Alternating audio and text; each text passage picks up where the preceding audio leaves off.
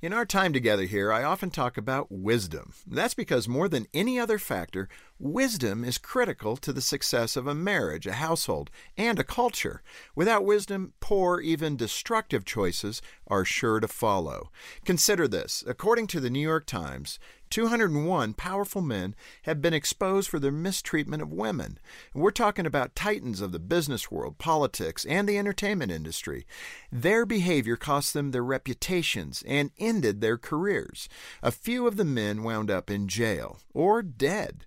The question our culture must answer is, why did these 201 men believe their power gave them the right to mistreat anybody? External factors played a role, I'm sure, but even more critically, these men lacked wisdom. Without a moral compass, we replace right and wrong with whatever we think we can get away with. We pick selfishness over generosity, immediate gratification over long-term gain, and greed over sacrifice. And that's why I appeal to you often to seek after wisdom.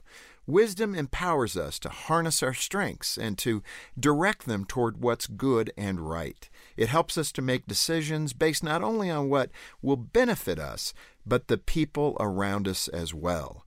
As someone once said, with ignorance comes many curses. With wisdom comes many blessings. For Focus on the Family, I'm Jim Daly.